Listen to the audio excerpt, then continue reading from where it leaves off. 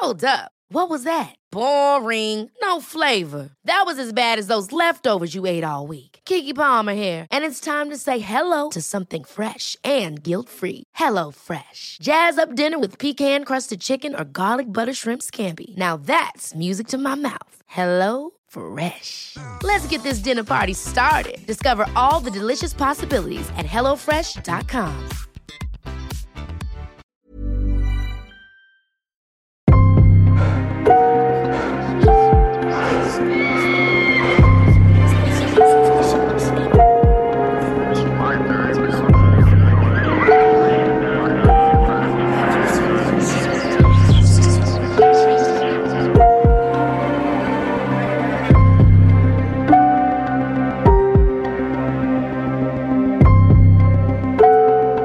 Herzlich willkommen zur 55. Folge von Mordgeflüster, einem True Crime Podcast mit Fällen aus der ganzen Welt. Mein Name ist Lisa. Und mein Name ist Marie. Hallo. Hallo. Klappe die zweite. Ja. Ich bin leider aus dem Business raus und habe vergessen, die Aufnahmetaste zu drücken. Wow. Also wir tun jetzt einfach so, als hätten wir das alles noch nicht gesagt. Ich glaube, Marie hat uns etwas zu erzählen. Ja, es gibt gute Neuigkeiten. Also ich bin auf jeden Fall sehr happy darüber und soweit ich das von Lisa mitbekommen habe, sie auch. Ich auch. Ja, ich habe zu Weihnachten von meinem Freund ein ganz tolles Geschenk bekommen, und zwar Karten für das Harry Potter Theaterstück in Hamburg, und wir haben dann zudem auch ein Wochenende in Hamburg verbracht.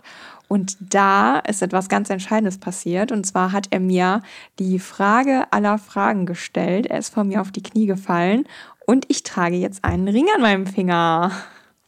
Yay! Yeah! She said yes. Ja!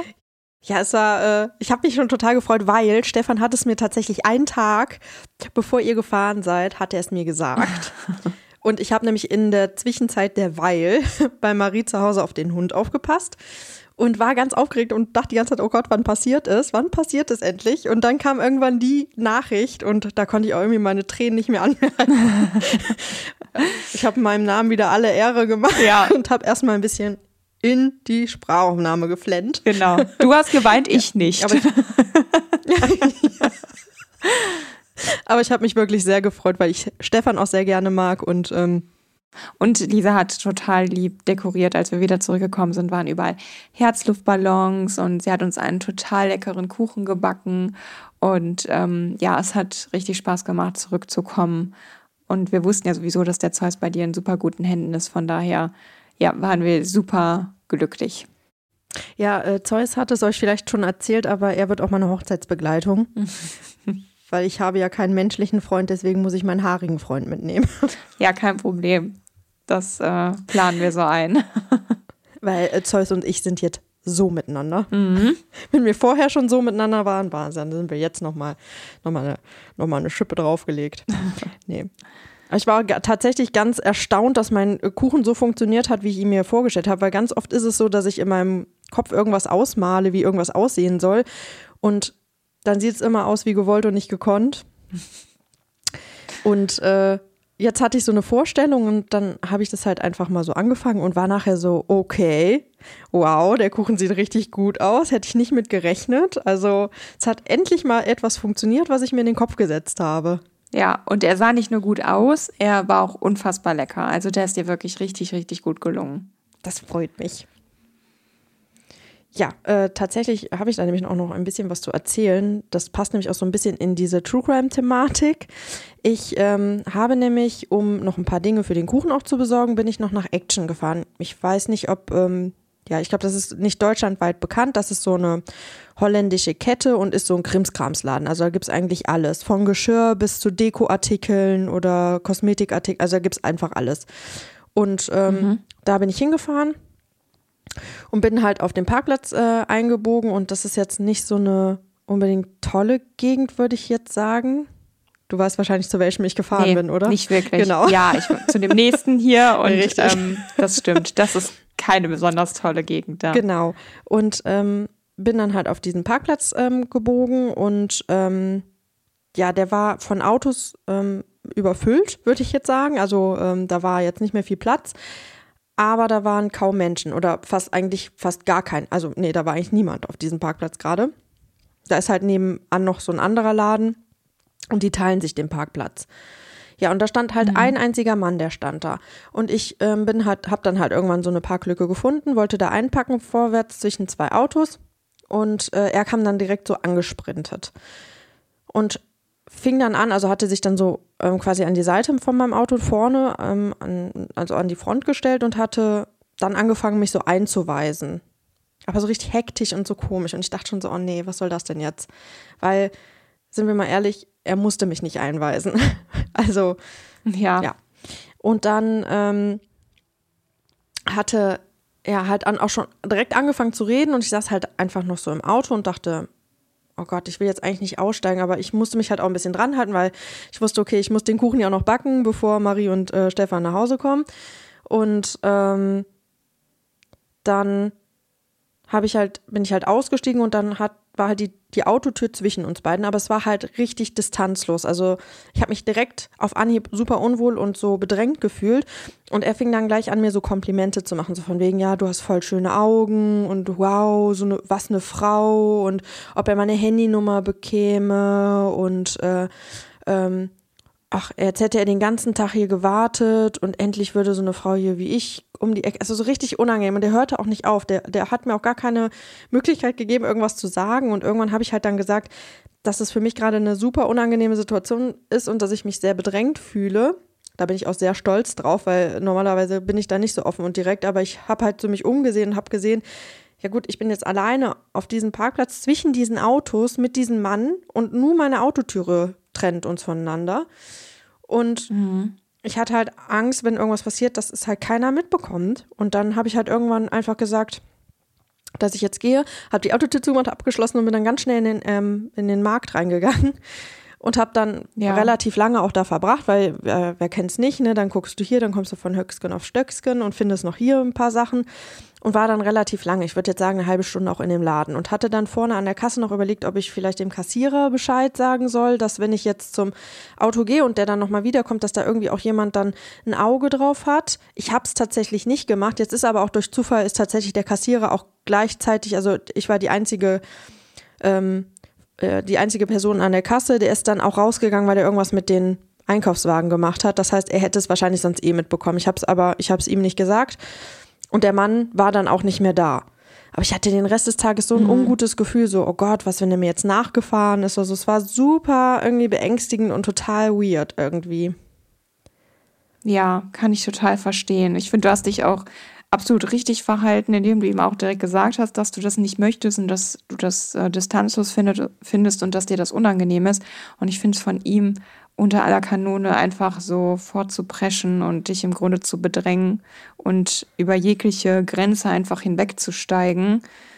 Also nicht nur dieses Einweisen ist ja super unnötig, dann auch noch dieses Anmachen und keine Ahnung, ich finde es richtig gruselig. Und ich kann auch verstehen, dass dir das unangenehm war und dass du auch in dem Moment Angst hattest. Also die Idee, die du hattest, da dir vielleicht die Kassierer anzusprechen, war ja eigentlich wirklich eine gute Idee. Also da kann ich dir auch fürs nächste Mal empfehlen, mach's lieber einmal zu viel statt einmal zu wenig.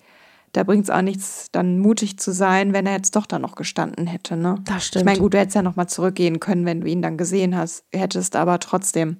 Man weiß ja nie, was der sich dann in der Zwischenzeit vielleicht überlegt hat oder so. Richtig, ja. Wir sind ja schon vorbelastet durch den Podcast und eben dadurch, dass wir uns mit solchen Themen auseinandersetzen. Und wir wissen ja, wie solche Situationen manchmal dann aus dem Nichts eskalieren können. Ne? Das stimmt, richtig. Ja. Wie alt war der ungefähr? Kannst du das einschätzen? An die 40? Okay. Also er war auch schon was älter. Ich bin generell eigentlich niemand, der gerne irgendwie in Schubladen steckt oder sowas, aber ich würde halt schon fast sagen, dass er vielleicht auch ein bisschen unter Drogeneinfluss gestanden hat. Also so wirkte er zumindest. Er war sehr hektisch in allem und er war so ein bisschen so, ich kann es nicht richtig beschreiben, aber es wirkte halt so, als wenn er irgendwie nicht ganz Herr seiner Sinne wäre. Ja, Naja, kann ja sein. Also ausschließen würde ich es auf jeden Fall nicht. Nö. Ja, sehr gruselig. Ja. Ich bin sehr froh, dass dir nichts passiert ist. Ja, gut, dann würde ich jetzt sagen, kommen wir mal ganz kurz wieder zur Werbung. Ganz kurze Werbeunterbrechung. Ja, auch heute wollen wir wieder Werbung für Crime Ladders machen. Crime Ladders ist ein personalisiertes Exit-Game. Hier bekommt ihr wöchentlich einen Brief zugesandt, in dem sich einige Rätsel befinden. Und am Ende eines jeden Monats könnt ihr anhand der Rätsellösungen den jeweiligen Monatsfall dann aufklären. Die Rätsel sind wirklich knifflig, also die machen wirklich unfassbar Spaß. Marie und ich haben uns dazu zum Beispiel dann ein Glas Wein geschnappt und einen Abend dann wirklich durchgerätselt. Und durch diese personalisierte Ansprache fühlt es sich dann irgendwie auch an, als sei man so ein eigenes Detektivbüro. Und sind wir mal ganz ehrlich, das ist ja eigentlich der größte Wunsch eines jeden True Crime Fans.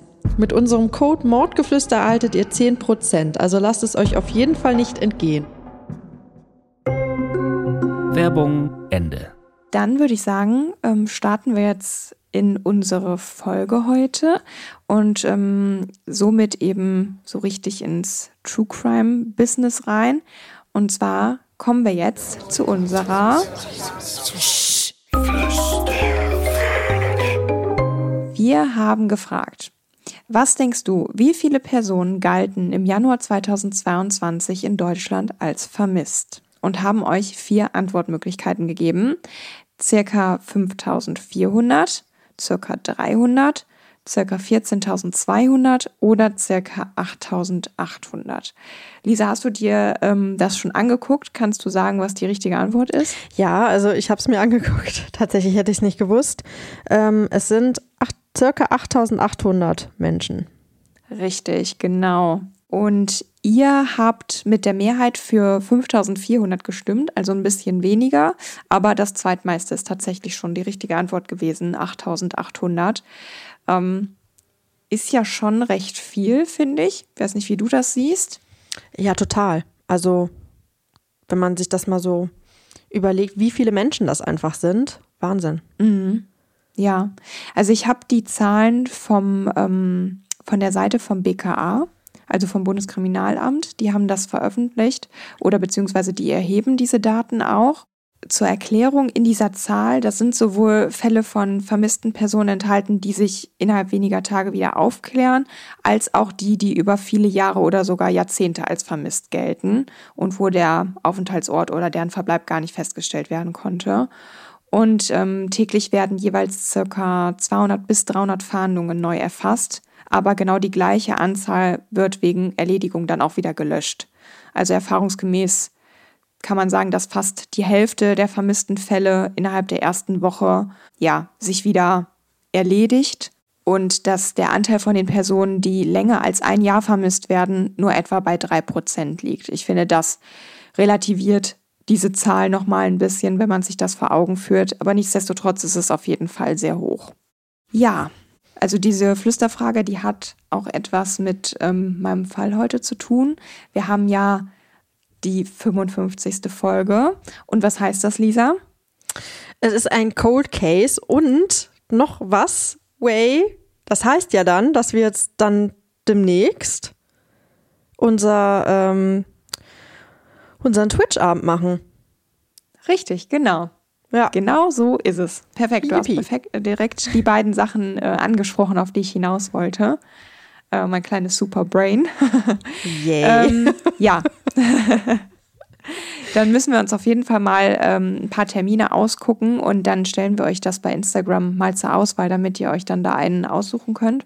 Und dann freuen wir uns schon darauf, wenn wir mit euch dann zusammen über die Theorien sprechen können und mal raushören können, was ihr so denkt, was da passiert ist. Richtig. Und diesmal halt dann nicht mit Glühwein, sondern mit einem erfrischenden Cocktail. Je nachdem, welches Wetter an diesem Tag herrscht. Ja, da bin ich dabei.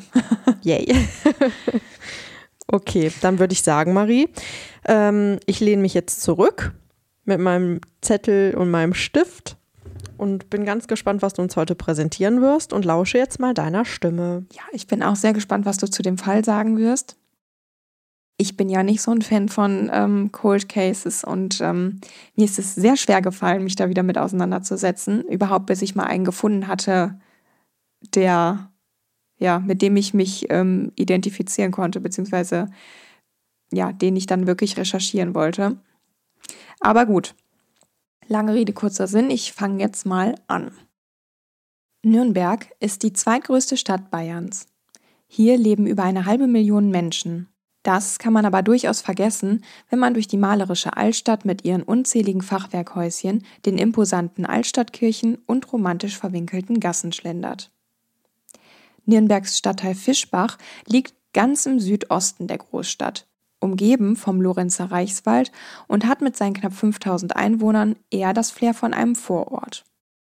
Fischbach bietet seinen Bewohnern eine hohe Wohnqualität abseits des Großstadttreibens und im Lorenzer Reichswald gibt es unzählige Möglichkeiten, sich mitten in der Natur sportlich zu betätigen oder bei langen Spaziergängen vom Alltagsstress abzuschalten. Auch die 49-jährige Heidi Dannhäuser nutzt den Lorenzer Reichswald gerne für ihre Joggingrunde und schafft es so, nach einem langen Arbeitstag den nötigen Ausgleich zu finden und nutzt diese Zeit nur für sich gezielt, um den Kopf frei zu bekommen. Es ist nicht so, als würde Heidi sich tagsüber in ihrem Job nicht auch schon viel bewegen, aber diese Joggingrunden sind eine Art Therapie für sie. Heidi arbeitet als Briefzustellerin bei der Deutschen Post und wird bei den Fischbachern sehr geschätzt. Die zierliche blonde Frau mit den schulterlangen Haaren versprüht immer gute Laune und ist stets zuverlässig und pünktlich. Trotzdem hält sie zwischendurch auch mal für ein Pläuschchen an oder unterbricht ihre Runde kurz, um sich bei einer Tasse Kaffee über den neuesten Klatsch und Tratsch auszutauschen. Heidis Ortskenntnis und das gute Verhältnis zu den Einwohnern kommen nicht von ungefähr. Sie arbeitet nicht nur in Fischbach, sondern nennt es auch ihr Zuhause. Gemeinsam mit ihrem Lebensgefährten Freddy hat sie vor 3 Jahren, im Jahr 2010, ein Einfamilienhaus in der Pellergasse gekauft. Freddy hat sie vor 6 Jahren kennen und lieben gelernt, doch nach einer schweren Erkrankung hat er seine Arbeitsstelle verloren und verbringt seitdem viel Zeit im gemeinsamen Haus. Deswegen auch nur noch zu Hause rumzusitzen, ist für die aktive Heidi allerdings keine Option. Sie hat vor ein paar Jahren ihren Motorradführerschein gemacht und nutzt seitdem jede Gelegenheit, um bei langen Motorradtouren aus dem Alltagstrott auszubrechen. Sie will was erleben und hat noch Pläne für ihr Leben. Für Freddy ist das nichts und seit einiger Zeit kriselt es deswegen immer häufiger in der Beziehung. Heidi stört Freddys Antriebslosigkeit und sie wünscht sich zudem mehr Unterstützung beim Haushalt und der Instandsetzung des Hauses. Wer bereits Eigentum besitzt, weiß nur zu gut, dass es gefühlt immer etwas zu tun oder zu reparieren gibt. Es kommt somit immer häufiger zu Auseinandersetzungen zwischen dem Paar, die so lautstark sind, dass sogar die Nachbarn bereits was davon mitbekommen haben. Heidi leidet unter den andauernden Konflikten und hat sich sogar bei ihrem Arbeitgeber bereits nach sogenannten Postwohnungen erkundigt. Doch bisher konnte sie sich nicht dazu durchringen, eines der Angebote anzunehmen. Seit einiger Zeit hat sie sich auch bei einigen Dating-Plattformen angemeldet und Kontaktanzeigen aufgegeben. Damit hat sie Freddy klar zu verstehen gegeben, dass sie kein Interesse mehr an einer gemeinsamen Zukunft hat. Den scheint das jedoch nicht zu beunruhigen. Er sieht keinen Handlungsbedarf und macht genauso weiter wie bisher. Heidi dagegen will nicht länger abwarten und hat vor ein paar Wochen im Oktober 2013 eine Rechtsschutzversicherung abgeschlossen. Sie möchte sich absichern, falls das Haus, welches bereits geschätzt wurde, zwischen ihr und Freddy aufgeteilt werden muss. Immerhin weiß sie bereits aus der Vergangenheit, wie schwierig Trennungen sein können. Die Beziehungen mit den Vätern ihrer beiden Kinder sind schon vor Jahren in die Brüche gegangen. Ihr Sohn lebt seitdem bei seinem Vater und ihre Tochter in einer Einrichtung für Menschen mit geistiger Behinderung. Am 24. November 2013 wird Heidi 50 Jahre alt und so plant sie seit einigen Wochen eine große Feier anlässlich des runden Geburtstages. Sie hat bereits Freunde und Familie eingeladen und sogar schon einige Getränke besorgt, die sie im Keller lagert. Doch zu dieser großen Feier, auf die sie sich so sehr freut, wird es nicht mehr kommen. 10 Tage vor ihrem 50. Geburtstag, am Donnerstag, den 14.11.2013, verschwindet Heidi Dannhäuser plötzlich und unerwartet und gilt seitdem als vermisst. Doch was ist passiert? Ist Heidi untergetaucht? Wurde ihr alles zu viel? Hatte sie einen Unfall oder ist sie gar einem Verbrechen zum Opfer gefallen? Fragen über Fragen, mit denen sich von nun an nicht nur Heidis Familie, sondern auch die Nürnberger Polizei beschäftigen muss. Freddy wendet sich am Freitag, den 15.11.2013, schließlich an die örtliche Polizeidienststelle und meldet seine Lebensgefährtin als vermisst, da sie immer noch nicht aufgetaucht ist und auch ihre Arbeitsstelle nicht aufgesucht hat. Das ist höchst ungewöhnlich für die sonst so gewissenhafte und stets pünktliche Postbotin. Anhand von Freddys Angaben wird der 13. und 14. November folgendermaßen rekonstruiert. Heidi kommt demnach am späten Nachmittag von der Arbeit nach Hause und beginnt ihre Saunatasche zu packen.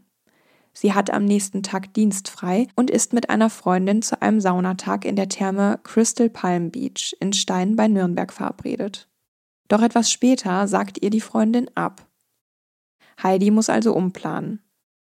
Entmutigt lässt sie die Tasche halb fertig gepackt stehen und entscheidet sich stattdessen dazu, einen ruhigen Abend auf der Couch vor dem Fernseher zu verbringen. In der Küche trifft sie dann auf Freddy, der den Tag damit verbracht hat, am Computer zu sitzen und damit beschäftigt ist, das Betriebssystem neu zu installieren. Die Stimmung ist aufgeladen und es entbrennt eine hitzige Diskussion. Die beiden unterhalten sich so laut, dass sogar einige Nachbarn die Auseinandersetzung mitbekommen. Hauptsächlich kritisiert Heidi Freddys Antriebslosigkeit und dass der ganze Haushalt an ihr hängen bleibt. Wütend lässt sie ihren Lebensgefährten stehen und legt sich auf das Sofa im Wohnzimmer. Hier verbringt sie dann laut Freddys Angaben den restlichen Abend. Er setzt sich erneut vor den Computer und widmet sich wieder der Neuinstallation des Betriebssystems. Das dauert so lange, dass er irgendwann sogar in seinem Stuhl einnickt. Erst gegen 5 Uhr morgens legt er sich dann ins gemeinsame Bett. Ob Heidi zu diesem Zeitpunkt bereits im Bett liegt oder auf dem Sofa eingeschlafen ist, kann er nicht mehr sagen. Heidis Handy wird bei einer anschließenden Hausdurchsuchung jedenfalls im Schlafzimmer gefunden und es ist auf lautlos geschaltet. Als Freddy am nächsten Morgen gegen 9 Uhr von der Türklingel geweckt wird, fährt er erschrocken hoch. Er ruft nach Heidi, doch bekommt keine Antwort. Daraufhin öffnet er selbst die Türe. Es ist der Schornsteinfeger, der seinen jährlichen Besuch abstatten möchte. Nachdem das erledigt ist, fällt Freddy auf, dass die Terrassentür offen steht. Doch das ist nichts Ungewöhnliches. Vermutlich ist Heidi joggen gegangen, immerhin sind ihre Joggingsachen auch nicht da. Freddy ist also zunächst nicht beunruhigt und macht sich keine weiteren Gedanken. Er selbst fährt auch kurz weg, da er noch einige Erledigungen machen muss. Als er dann am Nachmittag zurückkommt und Heidi immer noch nicht aufgetaucht ist, beginnt er doch damit, sich Sorgen zu machen. Wo ist sie nur hin? Immerhin ist es November und gerade einmal 12 Grad. Für gewöhnlich braucht sie circa 1 Stunde für ihre übliche Laufstrecke im Lorenzer Reichswald. Die ist lange verstrichen. Ob sie sich vielleicht verletzt hat und den Rückweg nicht mehr schafft? Da Freddy selbst aufgrund seiner Erkrankung nicht gut zu Fuß ist, setzt er sich kurzerhand in seinen BMW und beginnt auf eigene Faust im Wald nach Heidi zu suchen. Doch wo er auch schaut, von Heidi fehlt jede Spur. Gegen 16:30 Uhr dämmert es und kurz danach ist es auch schon dunkel. Eigentlich ist sie um diese Uhrzeit längst wieder zurück. Freddy kehrt um und kommt erneut in ein leeres Haus zurück. Jetzt liegen jedoch Heidis benutzte Laufsachen im Badezimmer über dem Wannenrand. Ist sie also doch zurückgekehrt? Da er immer verzweifelter ist, wendet er sich schließlich an Heidis Schwestern Petra und Stefanie, die beide in München leben. Doch auch die wissen nicht, wo sich ihre Schwester aufhält. Petra hatte noch am Mittwoch einen Anruf von Heidi erhalten, den sie leider nicht annehmen konnte. Auf ihren Rückruf eine Viertelstunde später erreichte sie nur die Mailbox. Kurz darauf folgte dann eine WhatsApp-Nachricht von Heidi. Darin schreibt sie, dass sie morgen telefonieren. Das war der letzte Kontakt mit ihrer Schwester. Die Polizei nimmt schließlich am 15. November die Vermisstenanzeige auf und schickt umgehend einen Streifenwagen zum Haus von Heidi und Freddy. Vor der Haustüre parkt Heidis roter Golf. Im Inneren des Hauses finden sie ihr Handy im Schlafzimmer und zudem andere persönliche Dinge wie Geld, die Schlüssel und ihre Papiere. Die hätte sie doch mitgenommen, wenn sie das Haus verlassen hätte, wundern sich die Beamten und Beamtinnen. Doch mehr Auffälligkeiten finden sie bei der Hausdurchsuchung nicht.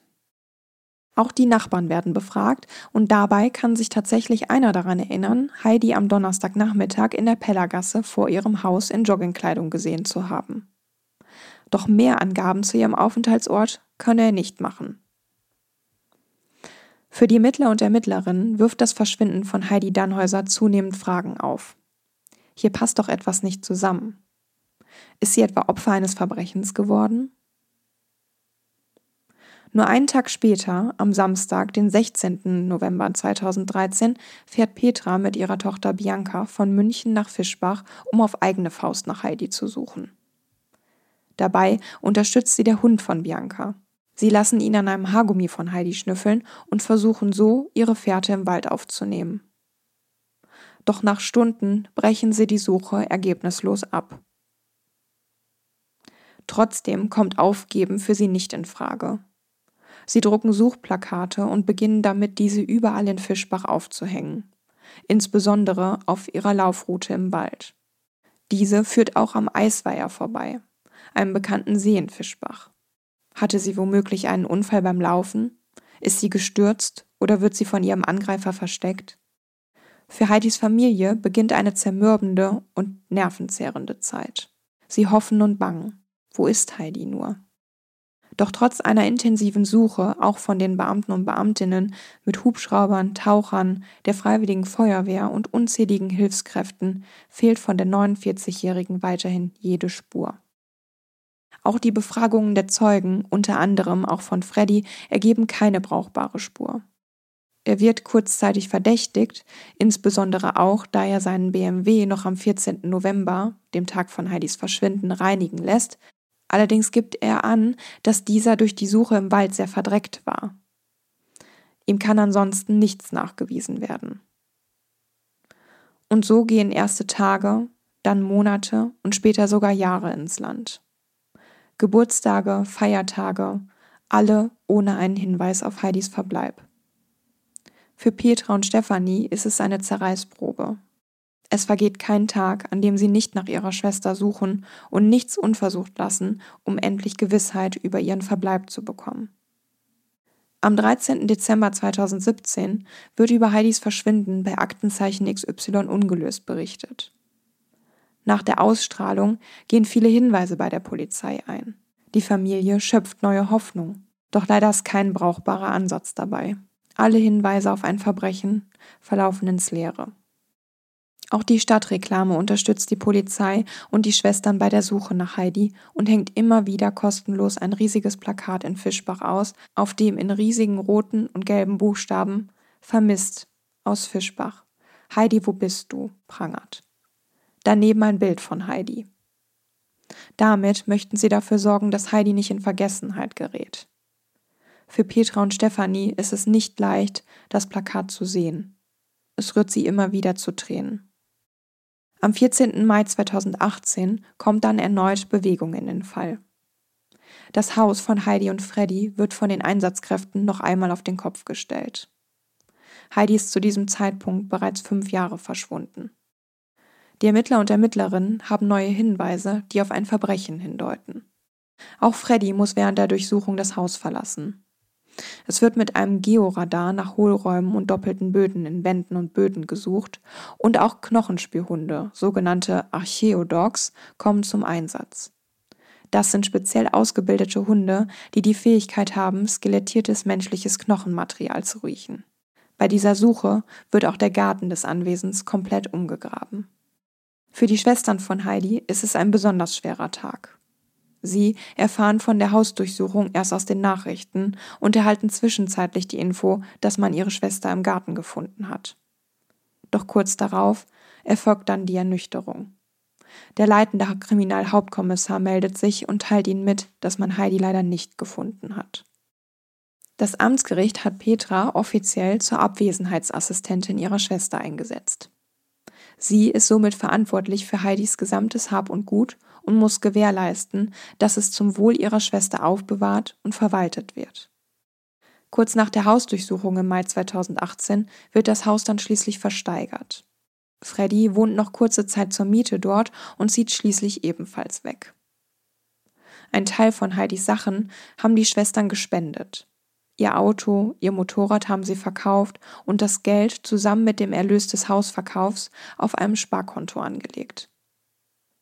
Für einige Wertgegenstände haben sie einen Platz in einem Lagerhaus gemietet, in dem Petras Mann Alejandro arbeitet.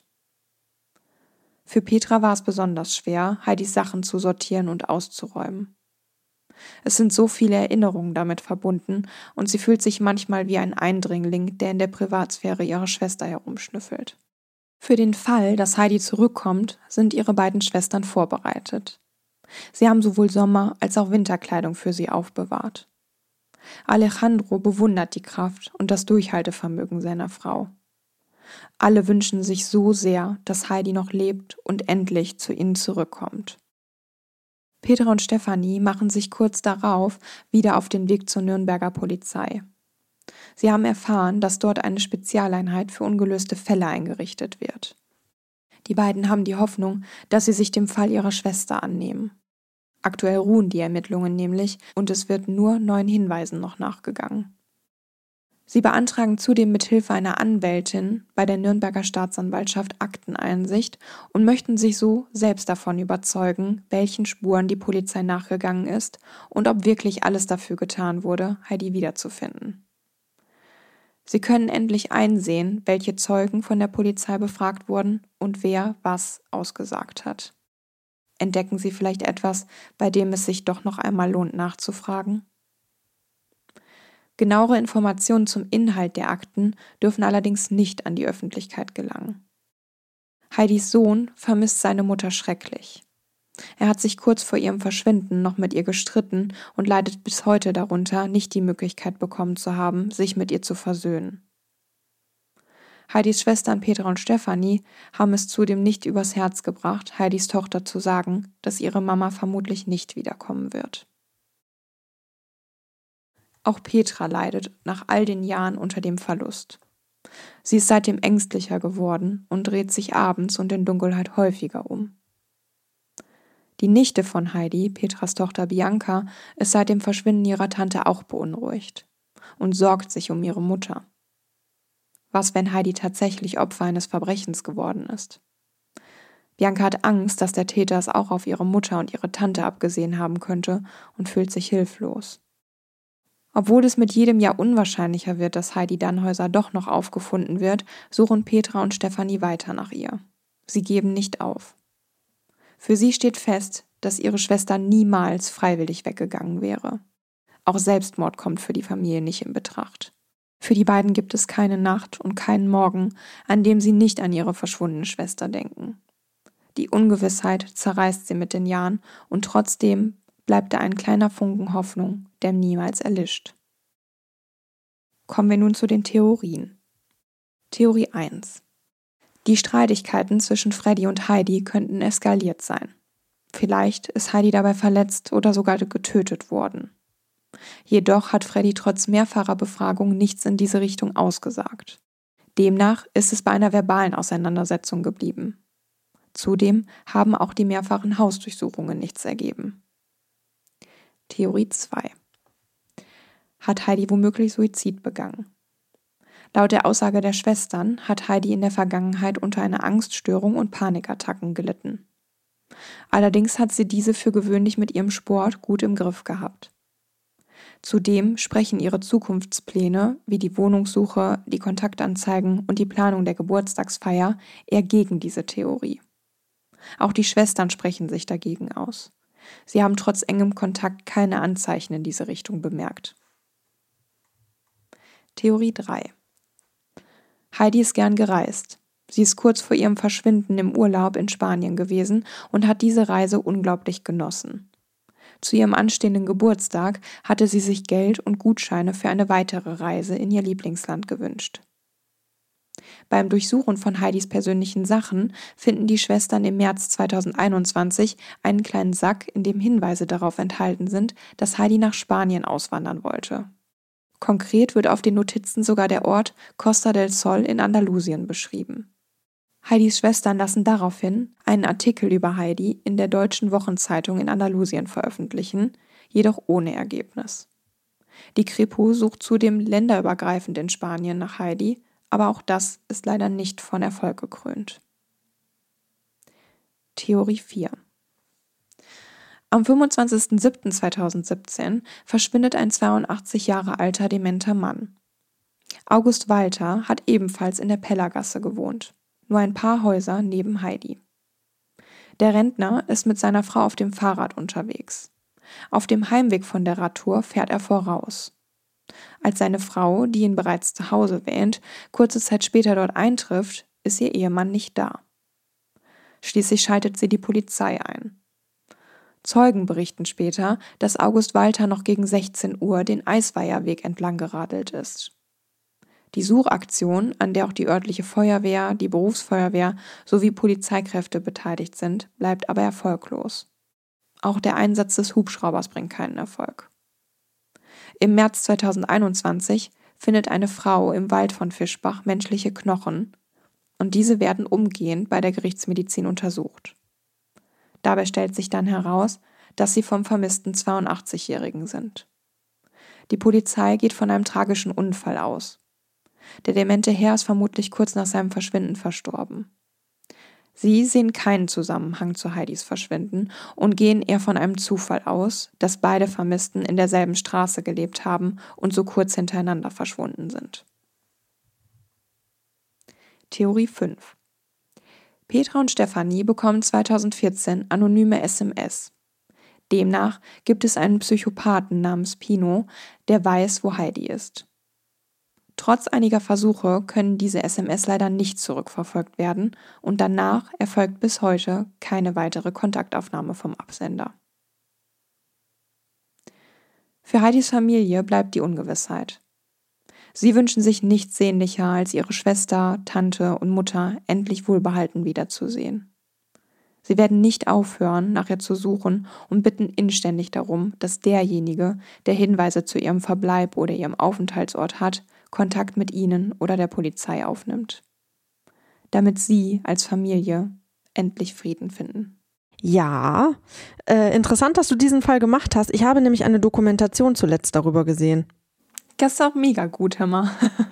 Und deswegen finde ich es jetzt richtig cool, dass wir nämlich jetzt darüber diskutieren können. Ja. Was war das für eine Dokumentation? Vielleicht ist das ja meine Quelle gewesen. Ich glaube, auf YouTube war das was. Ach so, okay. Ja gut, da habe ich auch was mir angehört, aber eigentlich war hauptsächlich meine Quelle auch so ein Bericht von 37 Grad. Das war das, ja, das war das. Weil ich gucke nämlich sehr viele. Ja, das war das? Ich gucke jetzt, da auf YouTube habe ich das geguckt, genau. Alles klar. Ja, da ist nämlich auch ein anderer Fall drin, den ich auch gerne machen möchte. In der gleichen Folge, ne? Ja, genau. Ja.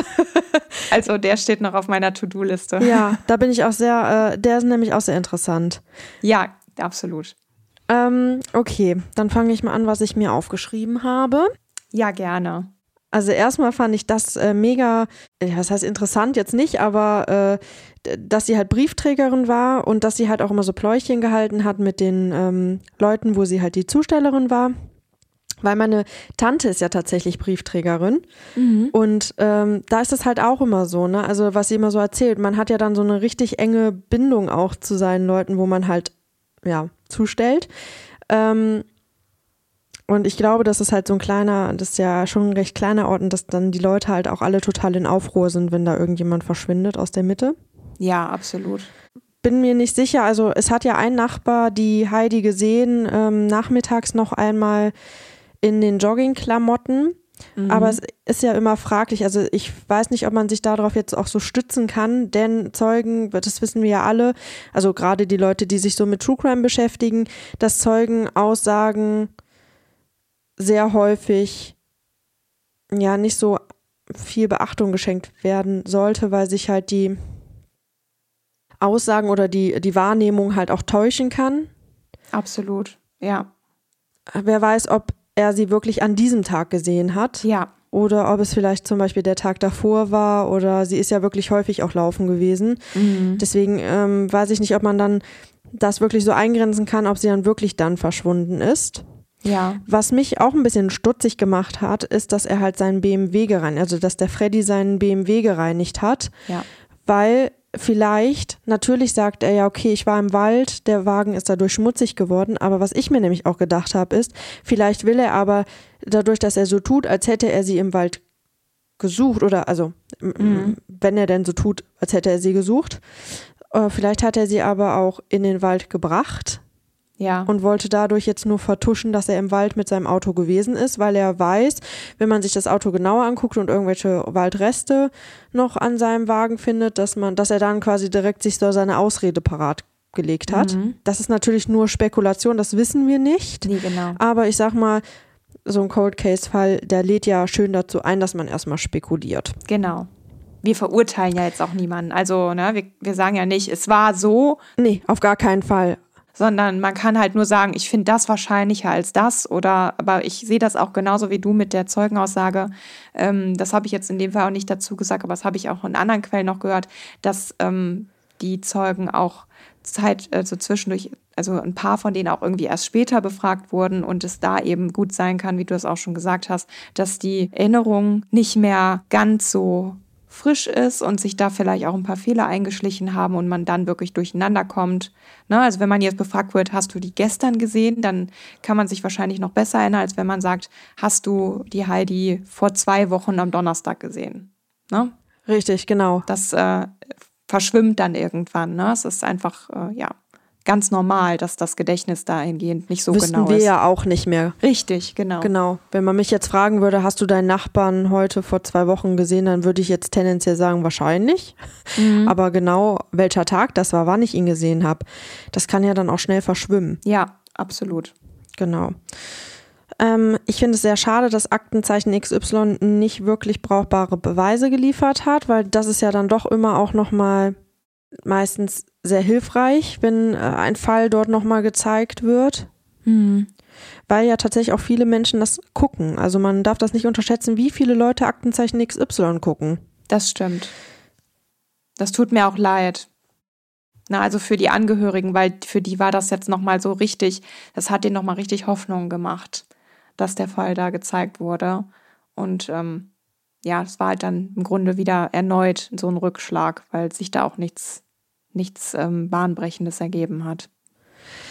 Generell tun mir die Schwestern in dem Fall ganz doll leid. Also ich fand es auch kaum zu ertragen, als ich diese Doku geguckt habe, weil die ja wirklich sehr leiden. Die haben ja da wirklich das in so Lagern, haben die halt wirklich noch das, was ihr halt wirklich sehr wichtig war, der Heidi, untergebracht. Und sonst haben die halt wirklich alles so vorbereitet, dass wenn die jetzt wiederkommt, dass sie letztendlich ihr Leben halt auch irgendwo weiterleben kann. Und ich meine auch mich erinnern zu können, dass die in die Kamera auch noch gesagt haben, wenn sie irgendwo da draußen ist, die soll sich keine Sorgen machen, dass die, wenn sie wiederkommt, dass die einfach aufgenommen wird und dass man auch das nicht hinterfragt, sondern dass die einfach total froh sind, wenn die wieder da ist. Ja, das stimmt.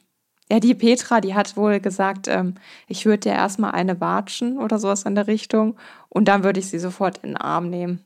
Ja, also die wären einfach nur froh, wenn sie wüssten, was los ist. Und selbst wenn sie nicht mehr wiederkommen möchte, dass sie dann einfach nur ein Zeichen gibt und sagt, ich bin noch da und mir geht's gut, aber also ich glaube, selbst damit könnten die sich irgendwie arrangieren. Aber jetzt gar nichts zu wissen, das ist, glaube ich, das Allerschlimmste.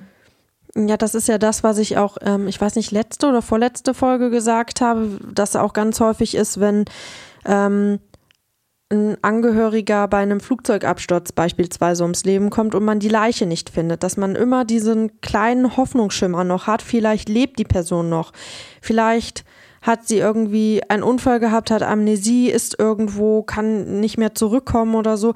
Ich glaube, dass man als Angehöriger einer geliebten Person, die irgendwie verschwindet oder stirbt, dass du halt wirklich mit dem ganzen Geschehen nur abschließen kannst, wenn du entweder die Person lebend wieder bei dir hast oder eben eine Leiche hast und somit halt dann abschließen kannst, weil sonst bleibt immer diese Hoffnung, ja, vielleicht lebt sie ja irgendwo noch. Und ich glaube, dass es dann ganz schwierig ist, ja, irgendwie seinen Frieden, also man wird seinen Frieden halt nicht finden. Ja, genau, das ist es. Du hast keinen Ort zum Trauern, weil du nicht weißt, was passiert ist, du hast keine Leiche, diese Ungewissheit, also die hängen einfach in der Luft. Richtig. Ich glaube tatsächlich auch nicht, dass das Verschwinden des Nachbarns irgendetwas mit dem Verschwinden von Heidi zu tun hat. Der kann mir vorstellen, dass er halt durch seine Demenz sich vielleicht wirklich verfahren hat. Ja. Irgendwann dann gestürzt ist und dann leider so verunglückt ist. Ich kann mir nicht vorstellen, dass das eine was mit dem anderen zu tun hat. Das wird wahrscheinlich echt Zufall sein. Auch wenn es echt ein verrückter Zufall ist, ne, weil da ungefähr ein Jahr dazwischen liegt, vielleicht ein bisschen mehr, und die in derselben Straße wohnen, paar Häuser auseinander nur, aber ich sehe es trotzdem genauso. Ich glaube auch nicht, dass das zusammenhängt. Und irgendwie haben meine Alarmglocken jetzt auch nicht geschlagen, nachdem die Schwestern halt diese Nachrichten bekommen, diese mysteriösen, weil es ja leider auch sehr häufig der Fall ist, dass Leute sich da einfach einen Spaß draus machen. Also es ist ein absolut schlechter Scherz, aber viele haben ja dann dieses Gefühl, dass die den Leuten halt, ja, die auf so eine Fährte lenken, irgendwie Kontakt mit denen dann aufnehmen. Denen gibt das irgendwas. Ja, oder so Trittbrettfahrer oder irgendwie sowas in der Richtung. Aber ich glaube auch, das war wirklich jemand, der mal kurz 5 Minuten Ruhm haben wollte oder irgendwie mal kurz sich da ins Spiel bringen wollte, aber eigentlich gar nichts zu sagen hatte. Ich finde es eher abwegig, dass das irgendwas damit zu tun hat. Ich hoffe auf jeden Fall für die gesamte Familie, dass Heidi auftaucht, dass man das irgendwie klären kann, sodass die entweder ihren Frieden finden können, inwieweit man das auch kann in so einer Situation dann, oder dass man halt zumindest irgendwie weiß, was ist passiert, wenn sie denn vielleicht irgendwo in Costa del Sol lebt. Weil das finde ich tatsächlich schon ein bisschen mysteriös, dass sie da schon so ein Säckchen gepackt hat. Kann aber ja auch alles bedeuten, ne? Kann auch sein, dass sie Erinnerungen da gesammelt hat oder sowas, ne? Ja, also ich denke mal, das glaube ich jetzt nicht, wenn das wirklich danach aussieht, als wenn sie auswandern möchte. Aber es gibt ja auch viele Leute, die sich so eine Art gerade wenn die so Panikattacken haben oder sich irgendwie mal rausflüchten wollen, dass sie dann diese Option haben und vielleicht so ein Säckchen haben, was denen dann halt diese Option bietet, okay, wenn es hart auf hart kommt, kann ich immer noch weg. Aber es ist ja auch nicht es wäre ja auch nicht das erste Mal, dass jemand wirklich abtaucht. Es gab ja auch mal einen Fall von einer Dame, die dann nachher in Düsseldorf gefunden wurde. Da wurde bei ihr eingebrochen, genau. Und ich glaube, da habe ich auch schon mal in der Folge von Lars Mittank drüber geredet. Die dann wirklich, ich weiß nicht mehr wie lange, aber 30 Jahre später oder so in Düsseldorf dann aufgetaucht ist und einfach nur aus ihrer Familie rausflüchten wollte und einfach, einfach auch keinen Kontakt mehr zu ihrer Familie haben wollte, leider. Man weiß natürlich nicht, was da vorgefallen ist, aber man weiß es ja nicht. Man kann es ja nicht sagen. Das ist natürlich das Schlimme an einem Cold Case-Fall, dass es halt nicht so befriedigend ist, dass man am Ende weiß, wer ist es gewesen. Ja, korrekt. Man hat nur seine Theorien und kann nur hoffen, dass es halt irgendwann irgendwie noch aufgeklärt wird. Ja, richtig. Zumindest ist der Fall noch nicht so alt. Also das heißt, es könnte ja vielleicht wirklich noch sein, dass manchmal weiß man ja nicht, wobei heutzutage die DNA-Analysen und die Möglichkeiten, die man hat, natürlich auch viel weiter sind, als das noch vor 50 Jahren war und deswegen heute ja auch noch viele Fälle aufgeklärt werden können aus der Vergangenheit und das wird sich natürlich auch in Zukunft weiterentwickeln. Das heißt, wer weiß, ob man dann vielleicht in 30 Jahren den Fall dann irgendwie durch irgendeinen Umstand doch noch aufklären kann, aber ich hoffe natürlich für die Familie, für die Bekannten und Angehörigen, dass es halt relativ schnell aufgeklärt werden kann und auch wenn der Freddy zum Beispiel nichts damit zu tun hat, dass es ihn natürlich dann auch dementsprechend entlasten könnte. Ja, richtig, genau. Ja. Weil das ist natürlich auch, wenn er es natürlich nicht gewesen ist, haftet das sein ganzes Leben lang an ihm, dass es sein könnte, dass er es gewesen ist. Korrekt. Ja, so lange, bis eben das Gegenteil bewiesen ist, ne? Ja. Genau, und dann nun mal auch die Unschuldsvermutung in Deutschland an erster Stelle steht. Muss man erstmal davon ausgehen, dass er nichts damit zu tun hat. Und wie gesagt, wenn er halt tatsächlich nichts damit zu tun hat, ist es natürlich auch sehr schlimm, dass es so an ihm haftet, weil ich sag mal, das wird ja von uns allen wahrscheinlich der erste Gedanke gewesen sein. Und oder man geht ja immer davon aus, dass der nächste Angehörige, gerade wenn die auch immer viel Streit hatten, Aber es muss natürlich auch nicht sein. Es kann natürlich auch sein, dass sie joggen gegangen ist und da irgendwie entweder einen Unfall hatte, gibt es ja auch häufig, oder dass sie halt da auch irgendwie jemandem zum Opfer gefallen ist. Auch das ist ja nicht selten. Mhm. Ja, das ist korrekt. Ja, es ist halt wirklich merkwürdig, dass nirgendwo Spuren zu finden sind. Ne? Also weder im Haus, ums Haus, noch im Wald. Gut, das Gebiet im Wald ist jetzt nochmal um vieles größer als das Grundstück, aber trotzdem, ja, schon merkwürdig. Und ich finde ein ganz komisches Gefühl, dass da so ein Mensch einfach spurlos verschwindet und man nichts mehr von ihm findet. Das ist einfach, finde ich, jedes Mal aufs Neue total erschreckend. Ja, definitiv. Du hast ja eben diese Methoden angesprochen. In dem Fall habe ich jetzt tatsächlich wirklich das erste Mal von diesen Archaeodogs gehört. Ich wusste nicht, dass es die gibt oder dass es Hunde gibt, die solche Fähigkeiten haben. Also ich wusste von Leichenspürhunden, die eben dann ja selbst kleinste Spuren der Verwesung irgendwie erschnüffeln können, aber dass die sogar dann Knochen riechen können und so, das fände ich auch total beeindruckend. Und bin ich richtig begeistert gewesen, dass das hier mit eingesetzt wurde. Ja, leider nicht von Erfolg gekrönt, aber so weiß man zumindest, dass da an dieser Stelle wirklich alles getan wurde, um möglicherweise ihren Leichnam zu finden. Und man da jetzt weiß, da ist sie definitiv nicht. Ja, aber trotzdem bin ich mal ganz gespannt, was unsere Flüsterfriends so dazu zu sagen haben und welche Theorie ihr am realistischsten findet oder welche Theorie euch am meisten überzeugt. Da können wir uns dann gerne beim Twitch-Abend drüber austauschen. Ja, ich bin schon total gespannt. Also wir werden euch da auf jeden Fall Auswahlmöglichkeiten für einen Termin geben und vielleicht machen wir dann auch nochmal so ein kleines, Fragensticker, wo ihr auch nochmal reinschreiben könnt, welche Theorie für euch am sinnigsten ist, für die vielleicht nicht teilnehmen können oder die vielleicht auch kein Twitch haben oder das auch nicht, weiß ich nicht so wollen, dass man das vielleicht mit da reinnehmen könnte. Ja, wir können ja sonst vielleicht auch zeitgleich nochmal das Live-Video bei Instagram machen, sodass wir zumindest 2 Kanäle abdecken können und dann uns, wenn die Leute kein Twitch haben, damit ihr uns dann auf Instagram zumindest begleiten könnt. Richtig. Ja, dann glaube ich, haben wir uns jetzt verdient, ein bisschen durchzuatmen. Ja. Da du den Fall vorgetragen hast, bin ich heute dran mit der Frage. Und dann würde ich sagen, kommen wir jetzt zu unseren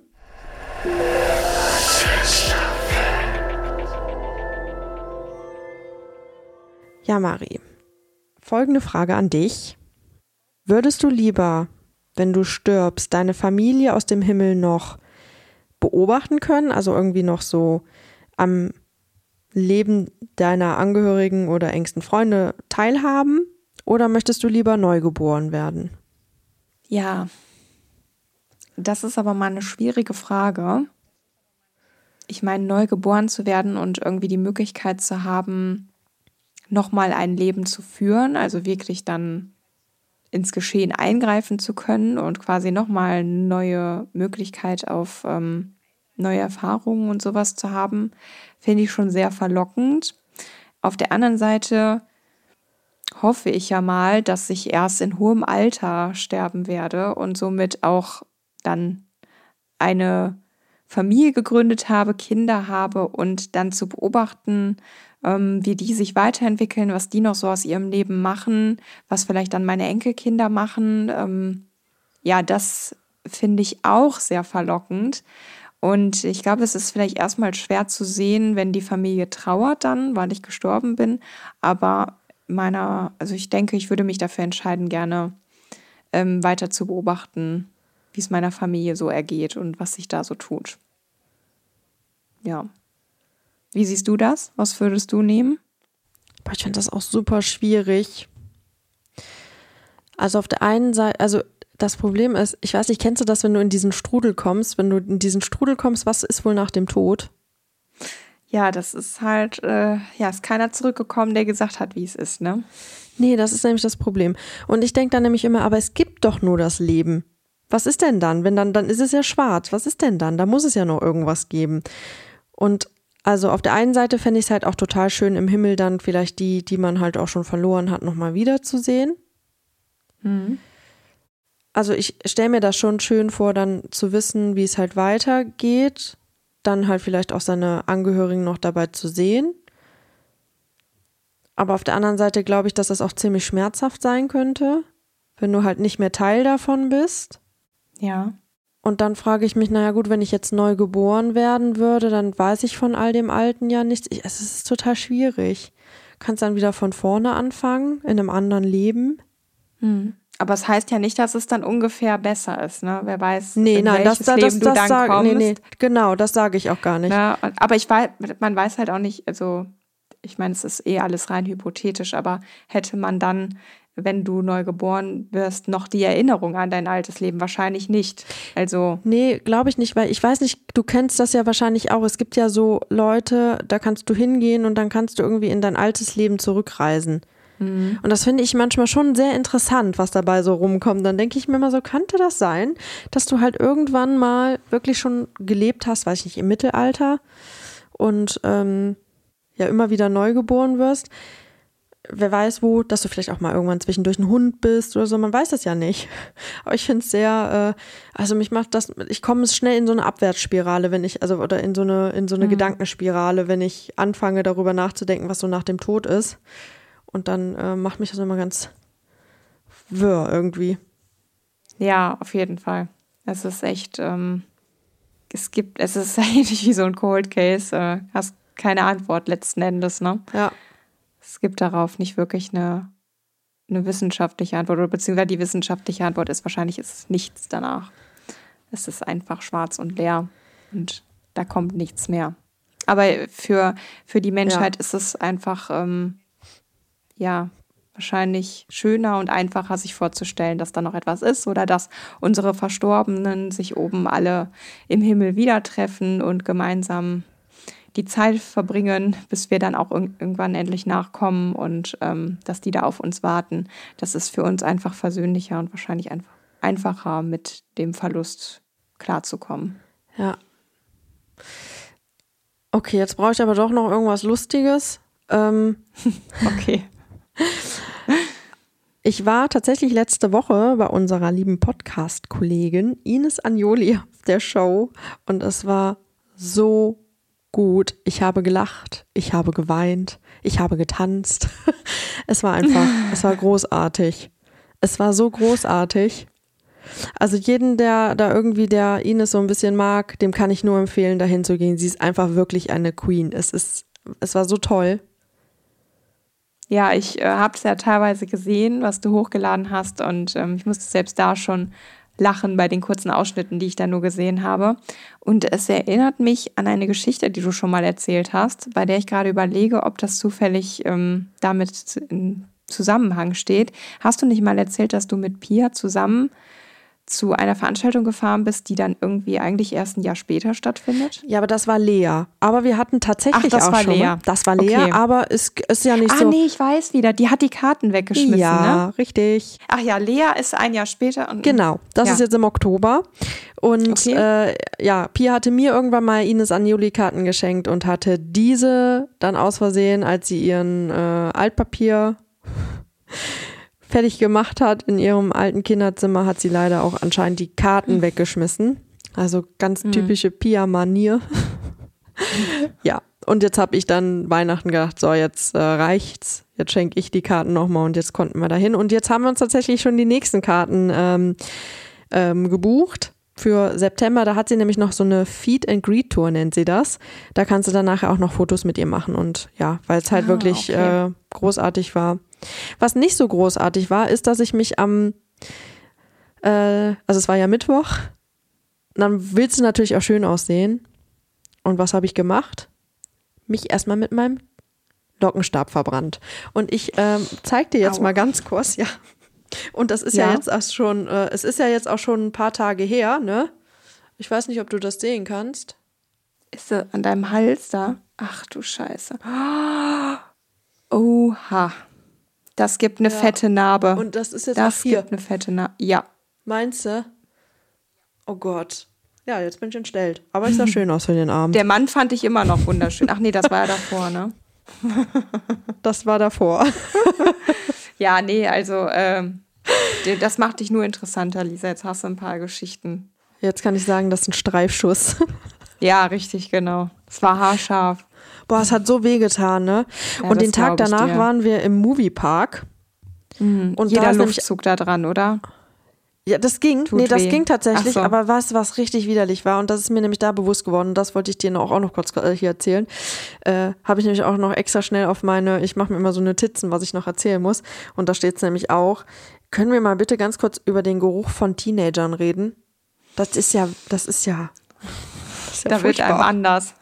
Ich weiß nicht mal, in welchem Zusammenhang mir das immer wieder klar geworden ist. Und zwar zu der Zeit, als ich Abi gemacht habe, also als ich dann in der 13. Klasse war, musste ich manchmal über den Flur von den 5. und 6. Klassen, manchmal auch 7. Klasse, und da kommen die halt gerade in die Pubertät. Ey, ich sage dir, da wurde ja anders. Du hast die Türe aufgemacht, da war eine Lautstärke, das war schlimmer als in so einem, weiß auch nicht, im Affenhaus. Wenn so ein ist es auch mal ziemlich Düsenjet laut, ne? startet. Aber du kommst da rein, dir fliegen die Ohren weg. Also der Trommelfell war sofort geplatzt gefühlt. Und der ist ein Geruch entgegengeschlagen. Boah, Krass. Es ist einfach wirklich nur das krass. ist wirklich heftig gewesen. Also ich bewundere auch die Lehrer und Lehrerinnen, die es schaffen, diese Klassen zu unterrichten und einfach diesen Geruch ertragen können. Ich weiß gar nicht, wie die Und das machen. haben Pia und ich auch gesagt, weil wir standen hinter so einer Gruppe von so Teenagern, also da waren halt viele Klassen an dem Tag und die standen vor uns und ich habe Pia angeguckt und habe gesagt, Alter, das geht gar nicht. Das war wie in so einer Turnhalle, so hat das gerochen. Und dann, Ja, also Käsefüße mit Schweiß und ich weiß nicht, es scheint ja diese Hormone zu sein, keine Das ist Ahnung, aber ekelhaft. das ist einfach, man kann es nicht mit Worten beschreiben, es ist echt Ja. heftig. Vor allem, wenn die im Rudel auftreten. ja, die müssen halt erstmal lernen, dass man sich pflegen muss und wir haben ja wahrscheinlich, also wobei ich weiß es nicht, also ja doch, aber wahrscheinlich haben wir halt in unserer Klasse auch so gerochen. So, Wahrscheinlich, ja. Ne, aber weil alle aber- so gerochen haben, ist es gar nicht so dann riecht aufgefallen. man das nicht mehr so. Ja, das kann ich auf jeden Fall nur bestätigen. In dem Sinne. Ja, in dem Sinne wollen wir euch nur mal kurz daran erinnern, dass ihr uns bitte folgt auf der Plattform, auf der ihr uns hört, dass ihr uns abonniert, dass ihr gerne diese Glocke aktiviert, damit ihr benachrichtigt werdet, wenn wir was Neues hochgeladen haben, und dass ihr uns sonst auch gerne eine Bewertung dalasst, gerne eine positive Bewertung, 5 Sterne, und ja, damit würdet ihr uns auf jeden Fall sehr unterstützen. Genau. Und wir wollen uns auch nochmal bedanken bei euch für das Verständnis, weil wir letzte Woche keine Folge hochgeladen haben. Da wollen wir auch nochmal Danke sagen, dass ihr da auch sehr viel Anteilnahme gezeigt habt. Also viele haben mir auch wirklich geschrieben und gesagt, dass sie hoffen, dass alles in Ordnung ist.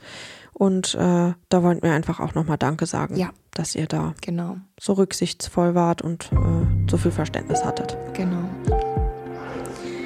Ja, dann sind wir jetzt am Ende angekommen. Das war die 55. Folge von Mordgeflüster. Ich bin Marie Und ich bin Lisa. Bleibt sicher. und gesund. Tschüss. Tschüss.